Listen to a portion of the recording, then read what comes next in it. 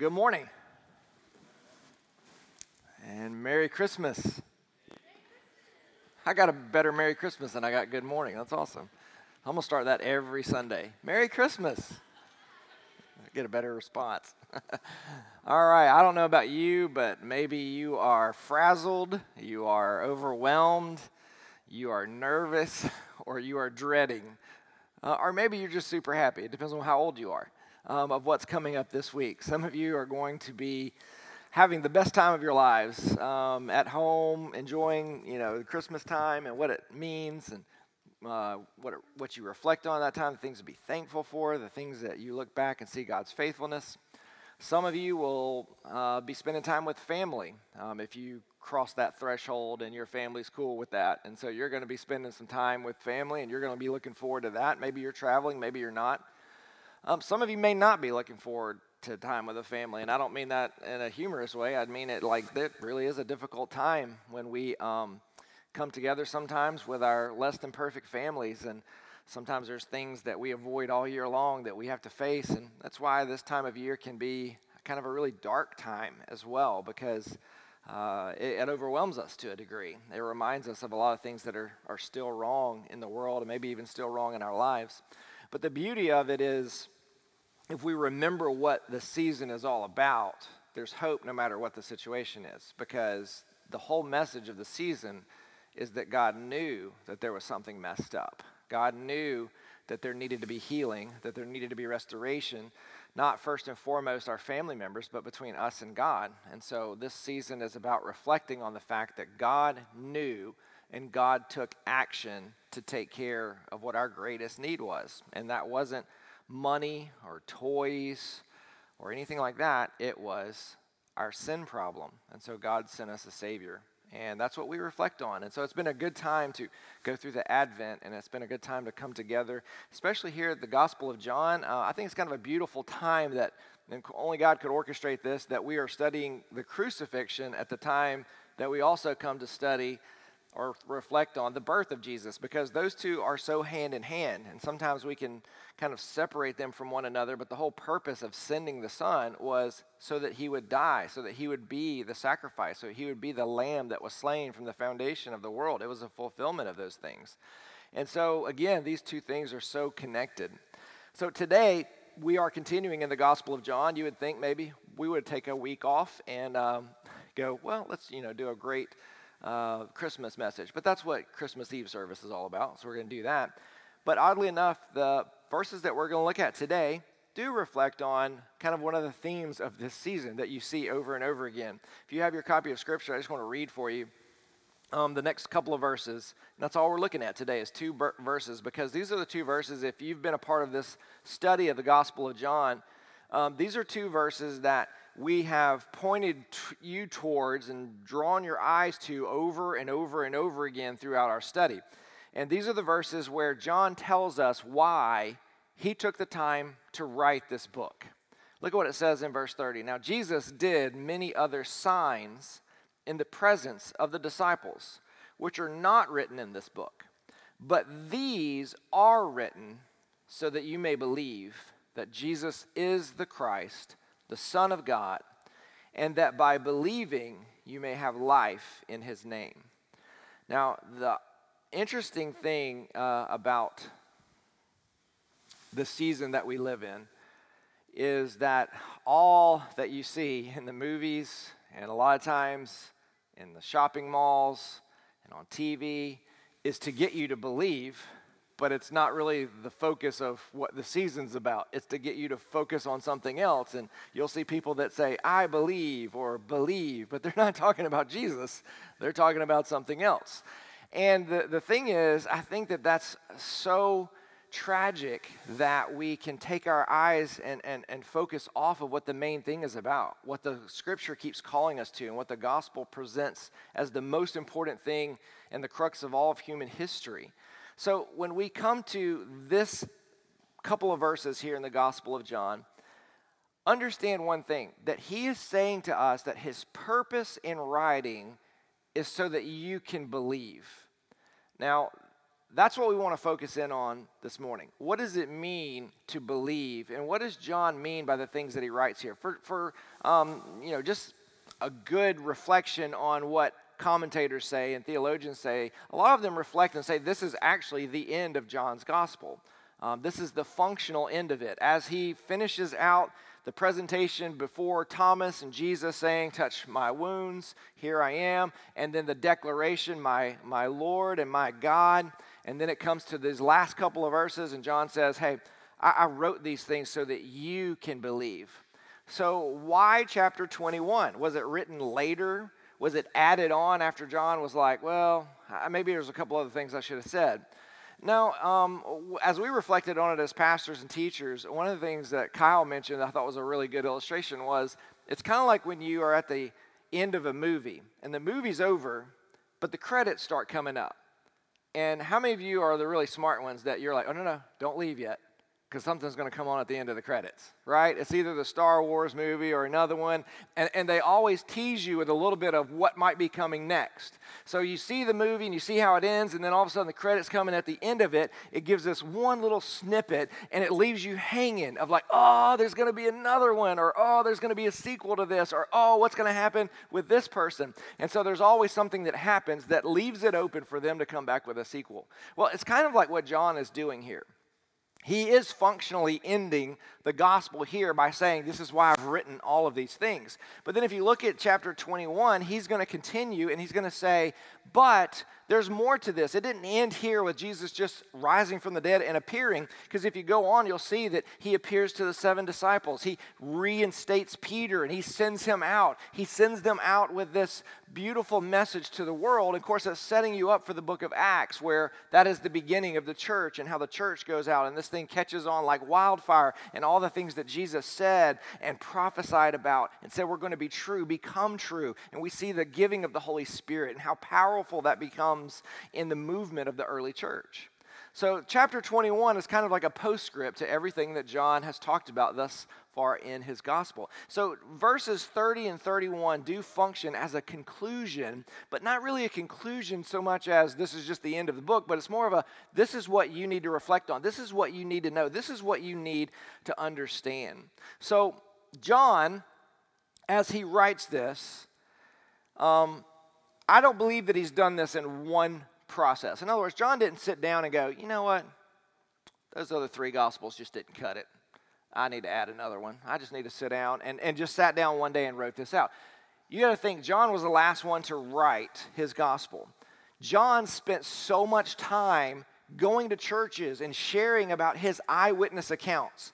So when you come to the Gospel of John, what you're talking about is a teacher. It's almost like a professor who has taught for many, many years. In this case, maybe he's teaching in synagogues or he's teaching in homes where the church is meeting. He goes to different places and they all say, tell us what you know or tell us these things. And then all of a sudden what happens is over time, John finds that he keeps saying these same things over and over again. That the things that draw people's attention, the thing that the Spirit uses most powerfully are these certain stories. And the Spirit begins to teach him and refine his perspective. And so after this long period of God dealing with him and working with him, he comes down to the point where he says, these are the crucial things that everybody needs to know. And that's why at the end of his gospel, he's telling us, listen, this isn't everything that Jesus did. This isn't all the miraculous things that he did. This isn't all the wonderful things that he said. But these are the things that you need to know. And I write these things because I want you to believe. And having believed, you receive eternal life. That's my purpose in writing. So he has that one purpose. That's why he sat down, motivated by the Spirit of God, influenced by the Spirit of God to write this gospel. We all need to understand where this falls in the process of the Gospel of John as well. These 2 verses fall right after a whole bunch of things have still gone wrong, even after Jesus told them everything that was going to happen. Remember, in the last few chapters, what we've seen, first of all, is we've seen one guy who comes in and he becomes a defector in Judas. Then the next thing the gospel paints for us is the denier, Peter. And then the last thing it gives to us is the doubter, Thomas. These are guys that follow Jesus. They heard him say over and over again, I have come, I'm going to have to die. I'm the lamb that was slain. He's used all those metaphors. He's used all those teaching, and none of them got it. They all missed it. They didn't see him as the true Lord of heaven. They didn't understand him fully as God. And then all of a sudden, at the end of the gospel, the guy makes the declaration, my Lord and my God. What is he painting a picture of? But through this whole process of teaching and walking with them and then dying for them and then rising from the dead and then reappearing to them, that there's a purpose in all of that. And the whole purpose was so that they would believe. And in believing, they understand who he is.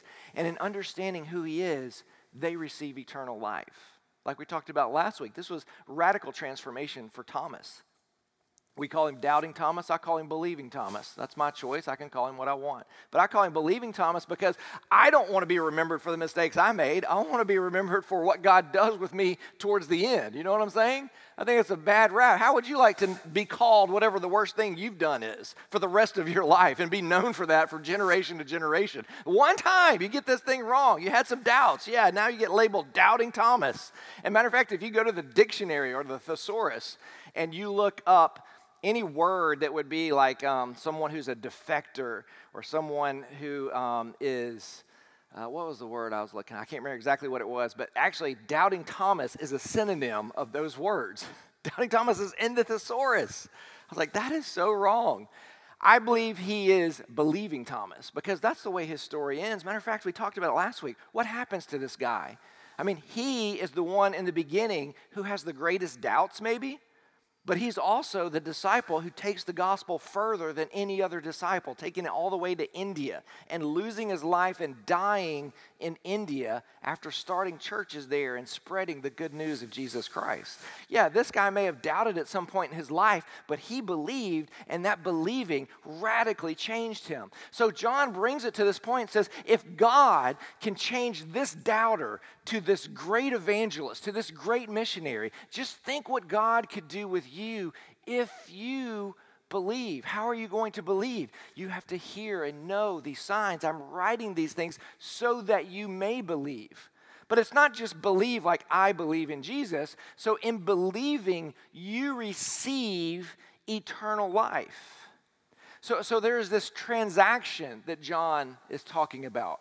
It's not just this mental assent to who Jesus is. It's not just believing, yeah, I believe there was somebody 2,000 years ago, and I believe that that person was God, and he came from heaven to earth, and I believe that he died on the cross. You can believe all of those things in your mind, but if there's not transformation in your heart, that's not the receiving of eternal life. That's just some kind of confession that never has a transformation that follows it.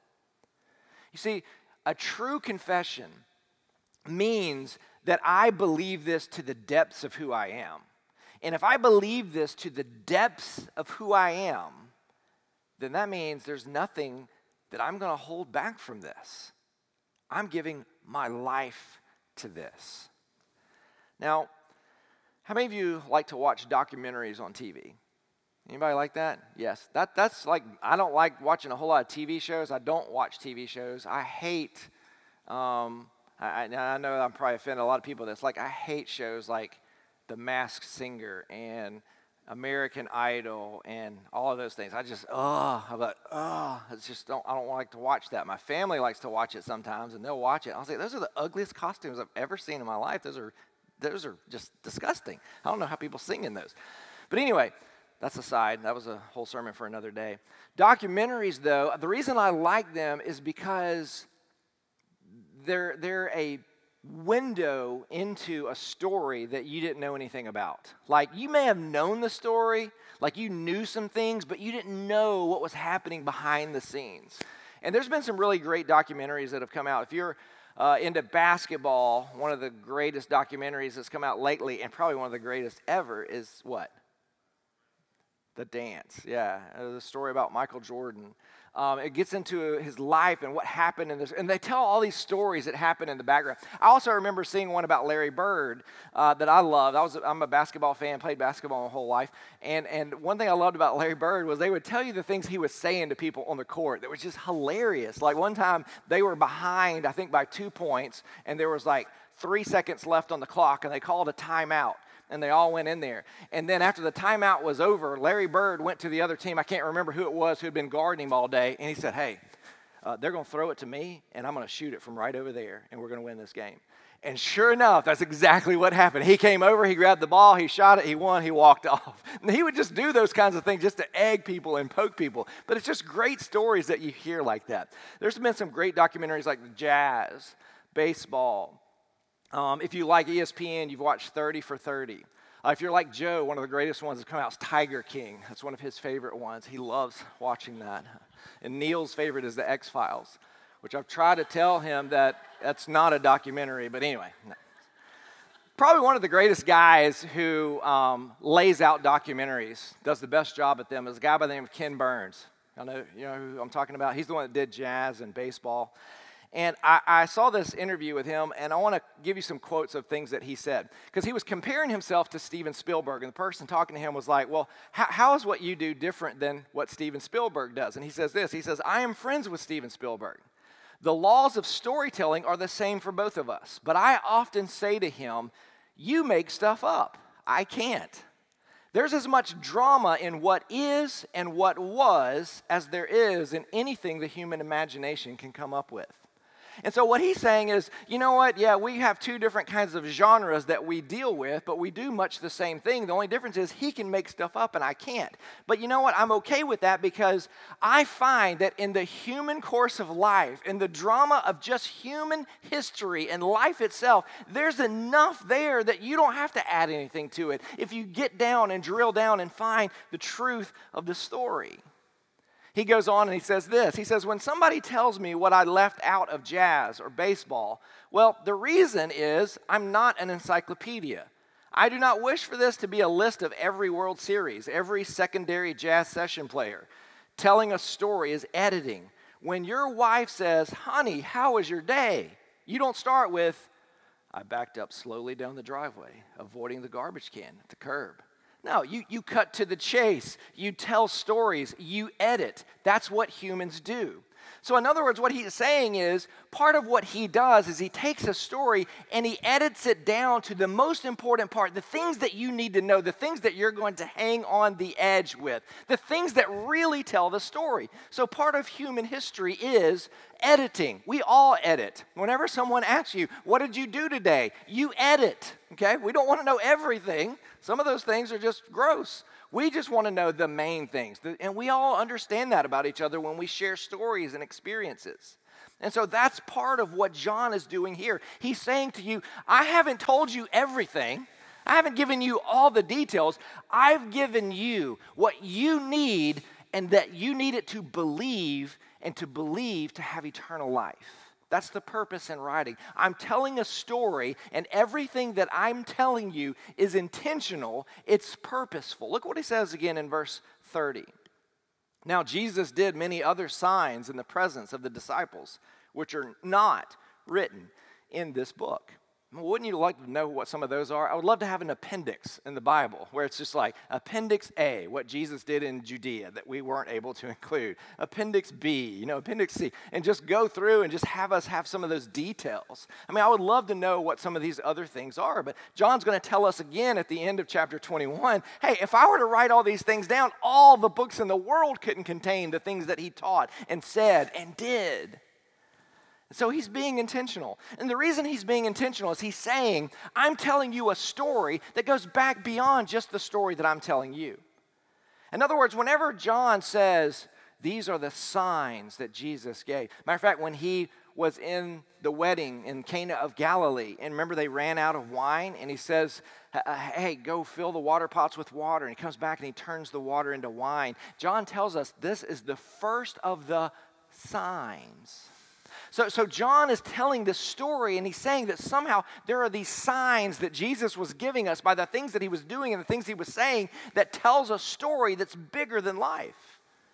And what John is talking about is there is these Old Testament prophecies, whether it's in the book of Psalms or whether it's the true prophets writing about Israel and the debacle that they find themselves in and how God somehow in the future is going to rescue them with a redeemer. with this suffering servant, with this reigning king, with this priest from the line of Melchizedek, whatever it may be. There's all of these allusions in the Old Testament that keep pointing forward to something. And what John has done is he said, I've gone back and told you what you need to know to understand that he has fulfilled those things, that he is the Son of God, that he is worthy of your faith, that he is worthy of your trust. The Old Testament people of God, they came to anticipate that there was going to be this person who was anointed by the Spirit of God, who was going to come onto the scene, who was somehow going to function as king and priest. And so what John does is over and over again, he shows you how Jesus functions as king and priest and king and priest. He uses the word signs there. Now, I want you to think about that for a moment, because we think of signs, we think of miracles, but there's really a rudimentary way of thinking about signs. We have signs all over the place, don't we? We obey signs constantly. And what do signs do? What is the function of a sign? A sign is something that points you in a certain direction, isn't it? Or it calls you to do something. There's a stop sign. It alerts you to what's in front of you, but it's also calling you to an action because of the sign that's there. The yield sign is different than the stop sign. Some of you need to learn that. There's a difference in those two, okay? Yield means, hey, if you pull up there and there's nobody around, just keep on going. You don't have to come to a complete stop. Keep it moving. Let's keep going here, okay?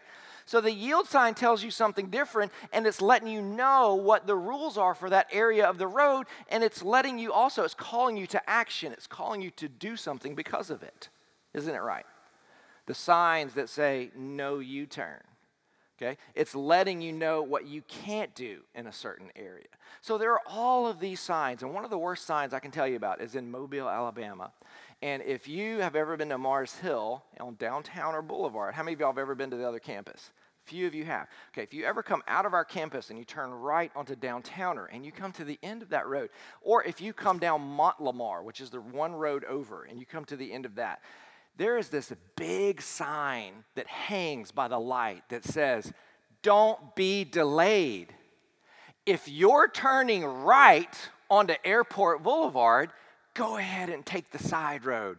Don't wait for this light to turn green. Okay, that's my explanation. But that's what it says in big letters. Guess what everybody does when they get up there? They sit and wait for that light to turn green. And there's honking, because everybody who ever uses that road all day long knows you're wasting our time. You're sitting here waiting. It takes 10 minutes for this thing to turn green again. All you got to do is get on this little side road. There's a little yield sign, and you can jump right onto Airport Boulevard. It's that easy. No. I'm going to ignore that sign, and I'm going to wait for the green light. No, and those people just frustrate us. But what happens is we ignore the things that are right in front of us. How can you miss that? It's hanging right next to the sign that you're looking at, or the light that you're looking at. And that's in essence what John is saying. He's saying, look at these signs that Jesus performed. And so many of us, what we do is we walk up and we see what he's doing, and we go, wow, isn't that amazing that Jesus did that? But you're ignoring the sign. The sign's right there saying, if you believe that he did this, this is calling you to action. It demands a response. And you've got to respond to that. And that response is to believe. Not just to believe that he did it, but to believe that if he did it, he must be who he says he is.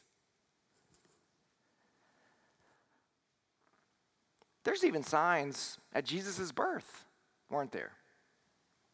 What were the signs at Jesus' birth? You remember some of them? This is a small enough group, we can call them out. Come on, somebody just tell me what one. What was it? A star. Somebody got an A. A star. Yes, there's a star. Jesus was another sign. Angels showed up in the middle of nowhere, and they were like, hey, Jesus has been born. And so over and over again, there are these signs from the very beginning of Jesus' life, from the entire ministry of Jesus' life, at the very end of Jesus' life. Over and over and over again, there are these signs. And the wise men are the ones who saw the signs, and they knew it did what? Demanded a response. And so they went and they sought and they found. In essence, this is what John is saying at the end of his gospel. He's saying, you've seen these signs, now what are you going to do with it? Are you going to follow through with it? Are you going to believe? Are you going to listen to what these signs are demanding of you? C.S. Lewis was famous for, and people kind of summarize it, they say that Jesus is either a lunatic, he's a liar, or he's Lord. But I don't know if many of you have ever heard the actual quote from C.S. Lewis where that comes from. And he says this: I am trying to prevent anyone from saying the really foolish thing that people often say about him, talking about Jesus. I'm ready to accept Jesus as a great moral teacher, but I don't accept his claim to God. He would either be a lunatic on the level with a man who just says he is a poached egg, or else he would be the devil of hell.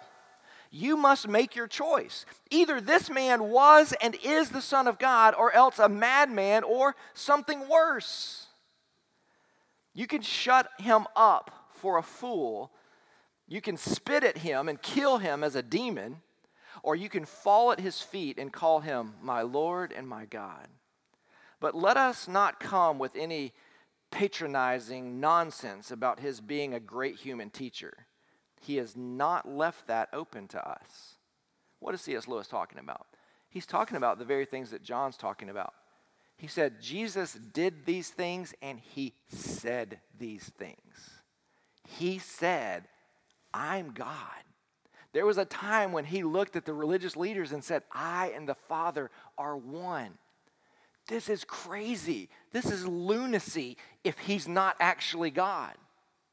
Literally, it says in the Gospel of John that they picked up stones ready to throw them at him and stone him. Why? Because they knew what he was claiming. He was claiming to be God. Now, here's the thing. You got to understand that these gospel writers, John in particular, John is a Jew. He grew up with a monotheistic view. There's only one God. And he grew up with this understanding that there is no man who is God. Man cannot be God. That's what he grew up with. That was what was put into his head. And so at the end of his gospel, what he's saying is this: I have seen and I have heard things that have convinced me this man is God in the flesh.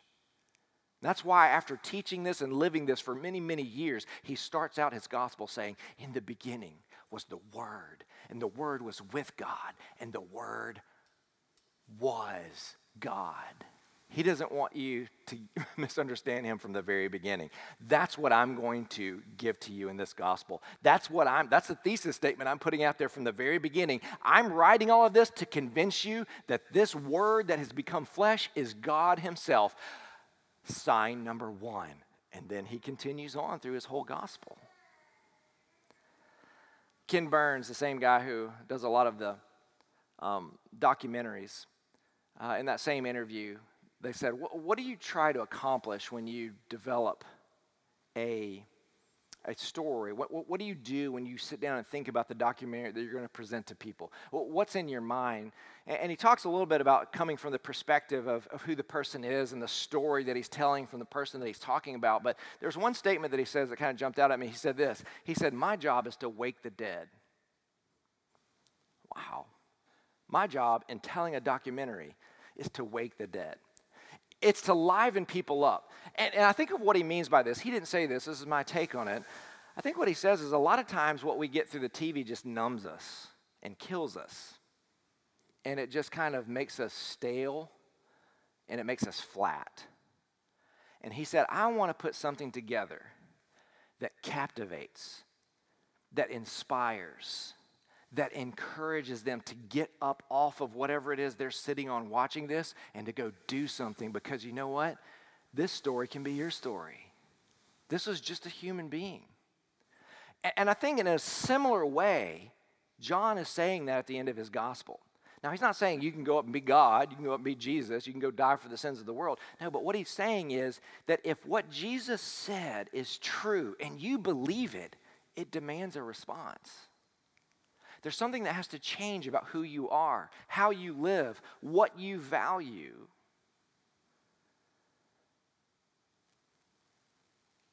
John is saying, I'm writing to wake the dead. I'm writing to give them life. I want them to believe what I believe. I want them to know what I know. And I want them to experience the life-giving transformation that I've experienced from believing these things. You know, if you really paid attention as we studied through the Gospel of John, you saw this clearly. Because over and over and over again in the Gospel of John, he keeps highlighting Jesus' call to life. Let me just give you a few of them. Chapter 1, verse 4. In him was, this is where y'all participate. In him was, and that was the light of men. Verse 36 of chapter 3. Whoever believes in the Son has eternal. Whoever does not obey the Son shall not see, but the wrath of God remains in him. John 6:35. Jesus said to them, I am the bread of.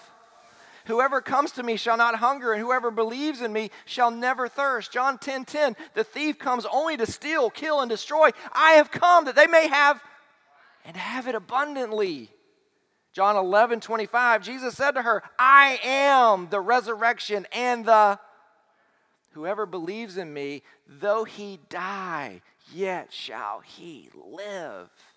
John 17:3, and this is eternal, that they know you, the only true God, and Jesus Christ whom you have sent. You know, the question I want you to leave here today that I think you can reflect on with your family group, whether that's somebody that's a good friend of yours or your immediate family or whatever it may be, is this. What, or I guess a better way of saying this is, where are you looking for life? Where are you looking for life? Because, you know, some people are looking, they're looking to all different kinds of places for life. Some people are looking to doctors and medicine for life. Some people are looking to politics for life. And those are really dumb ones.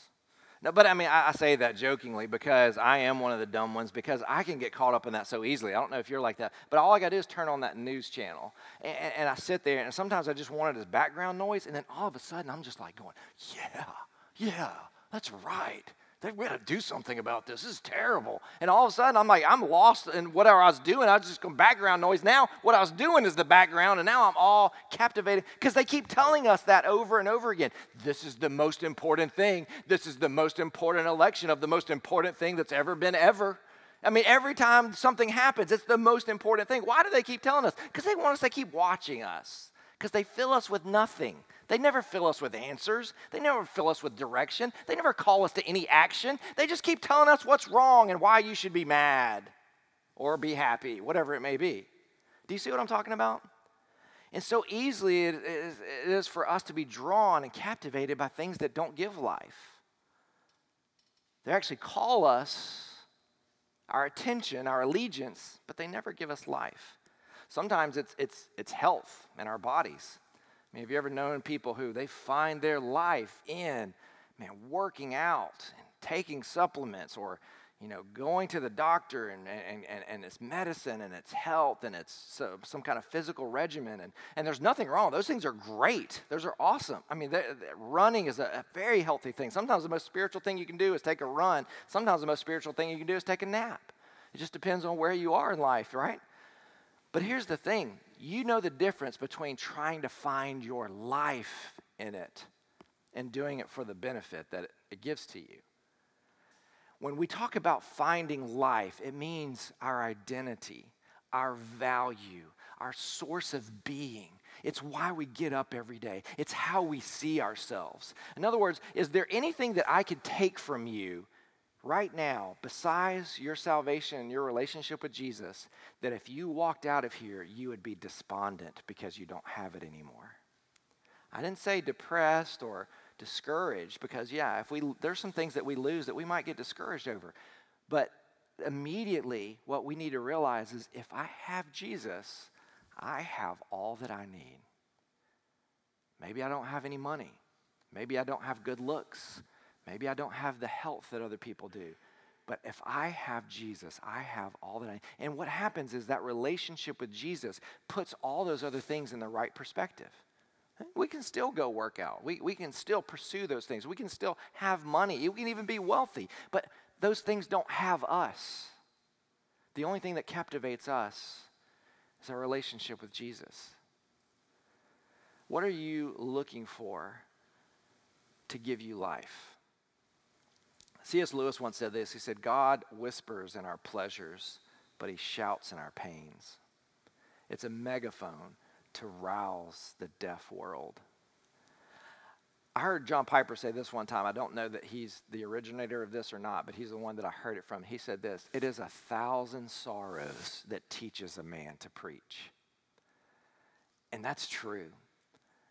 It is the sorrows, it's the difficulty that we walk through that teaches us to appreciate life.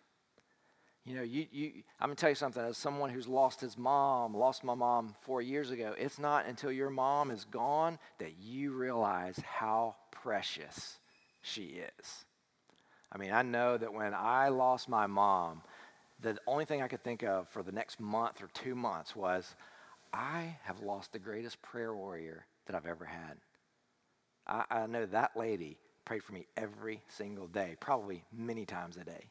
She prayed enemies away, and she prayed blessings on me, and she prayed protection around me. She did that over and over and over again. And I know what it feels like. And the thing is, what we have to understand about the difficulties that we walk through is God is shaping us, and God is showing us something.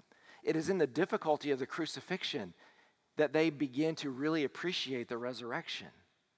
You know, Jesus is alive in the resurrection, and he was alive before, but it was a different kind of appreciation of life. Why? Because they just walked through a really dark time.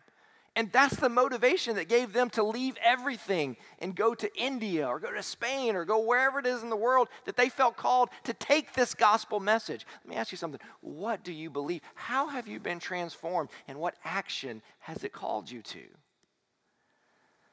Look at verse 31. But these are written so that you may believe that Jesus is the Christ, the Son of God, and that by believing you may have life in his name.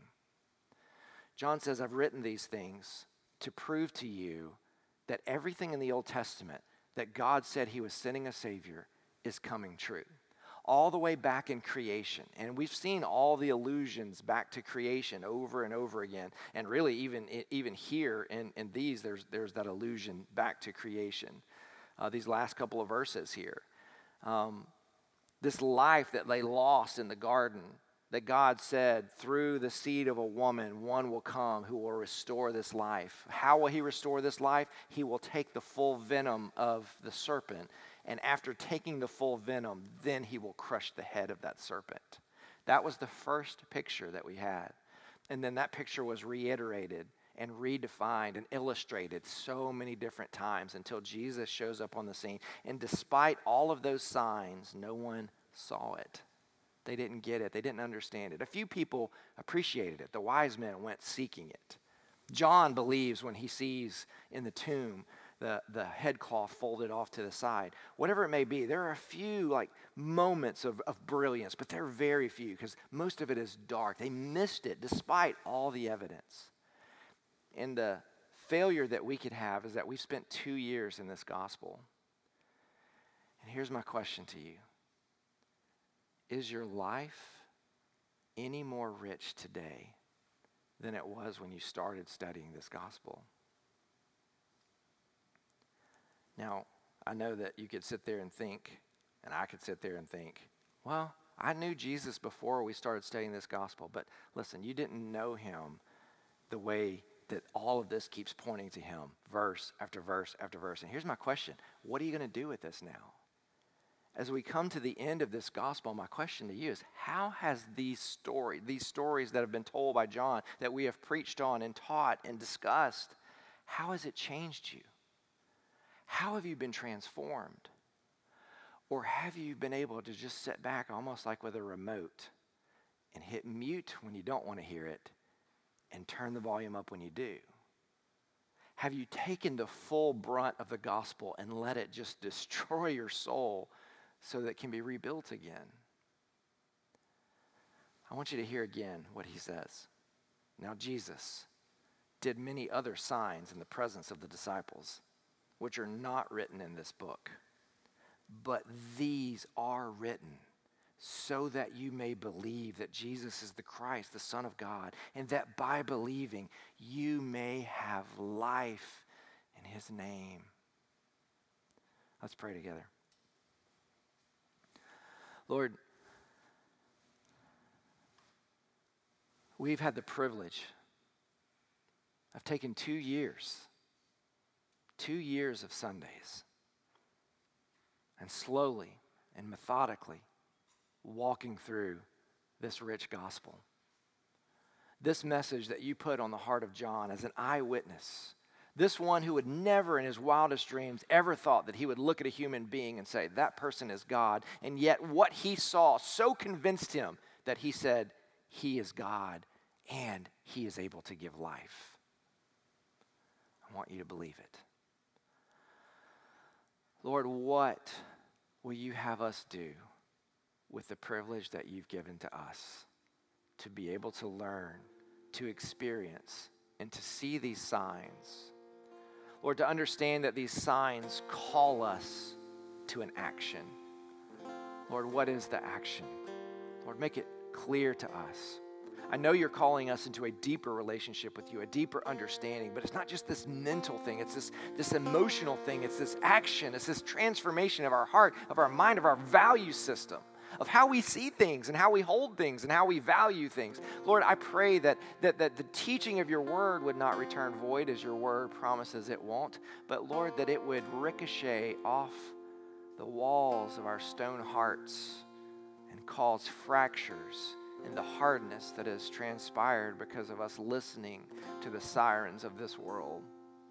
And Lord, may we turn a deaf ear to everything that this world keeps telling us we need to look to find life and to find health. And Lord, may we look to where the signs are pointing. And that's back at you. The simplicity of the gospel, the simplicity of knowing you, believing you, and embracing the life that is ours in Christ Jesus. So God, I pray that you would make these things real in my heart. I pray that as this season unfolds this week and we spend time with family and we sing songs and we reflect on things and we exchange gifts and we go through all the things that we do year from year, but Lord, somehow this will be a little bit different, a little different perspective simply because we have spent time in your gospel, allowing our hearts to be challenged and washed, renewed. Somehow the things that we do this year will be unlike we've ever done them before.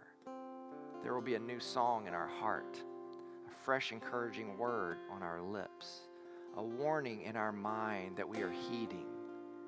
And may we see things the way you see them. And may we be able to respond. And we ask this in the name that's above every name, Jesus Christ our Lord.